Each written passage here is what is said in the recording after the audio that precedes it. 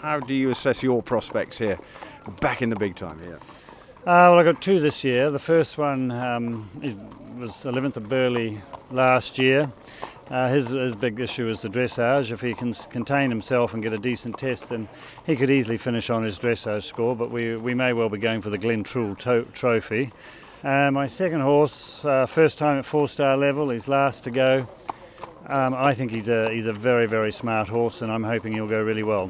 And for you, I mean, I keep being reminded, but when you first won it back in 1980, it's a different sport, but you seem to be as enthusiastic as ever. There's definitely the London Olympic goals rejuvenated you. Yeah, no, and I had a 7-year break and come back, and I'm keen, and I've got a really nice lot of horses, and I'm really enjoying it. And yeah, London is certainly a goal, but I'd dearly love to win this again.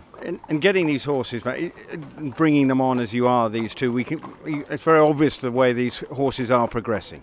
Yeah, no, they're all going the right way. I've got a couple of other ones who are sort of not far behind these as well. So hopefully, come next year, we'll have a good, strong team to go there with. So, looking ahead to this year as a short term, you're feeling very positive.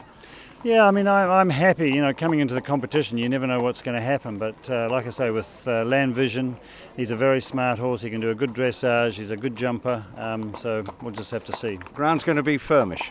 The ground will be firm. It could be good. It'll be fast. I would imagine there'll be quite a few under the time. So, I think dressage is going to be very important. Best of luck. Thank you very much.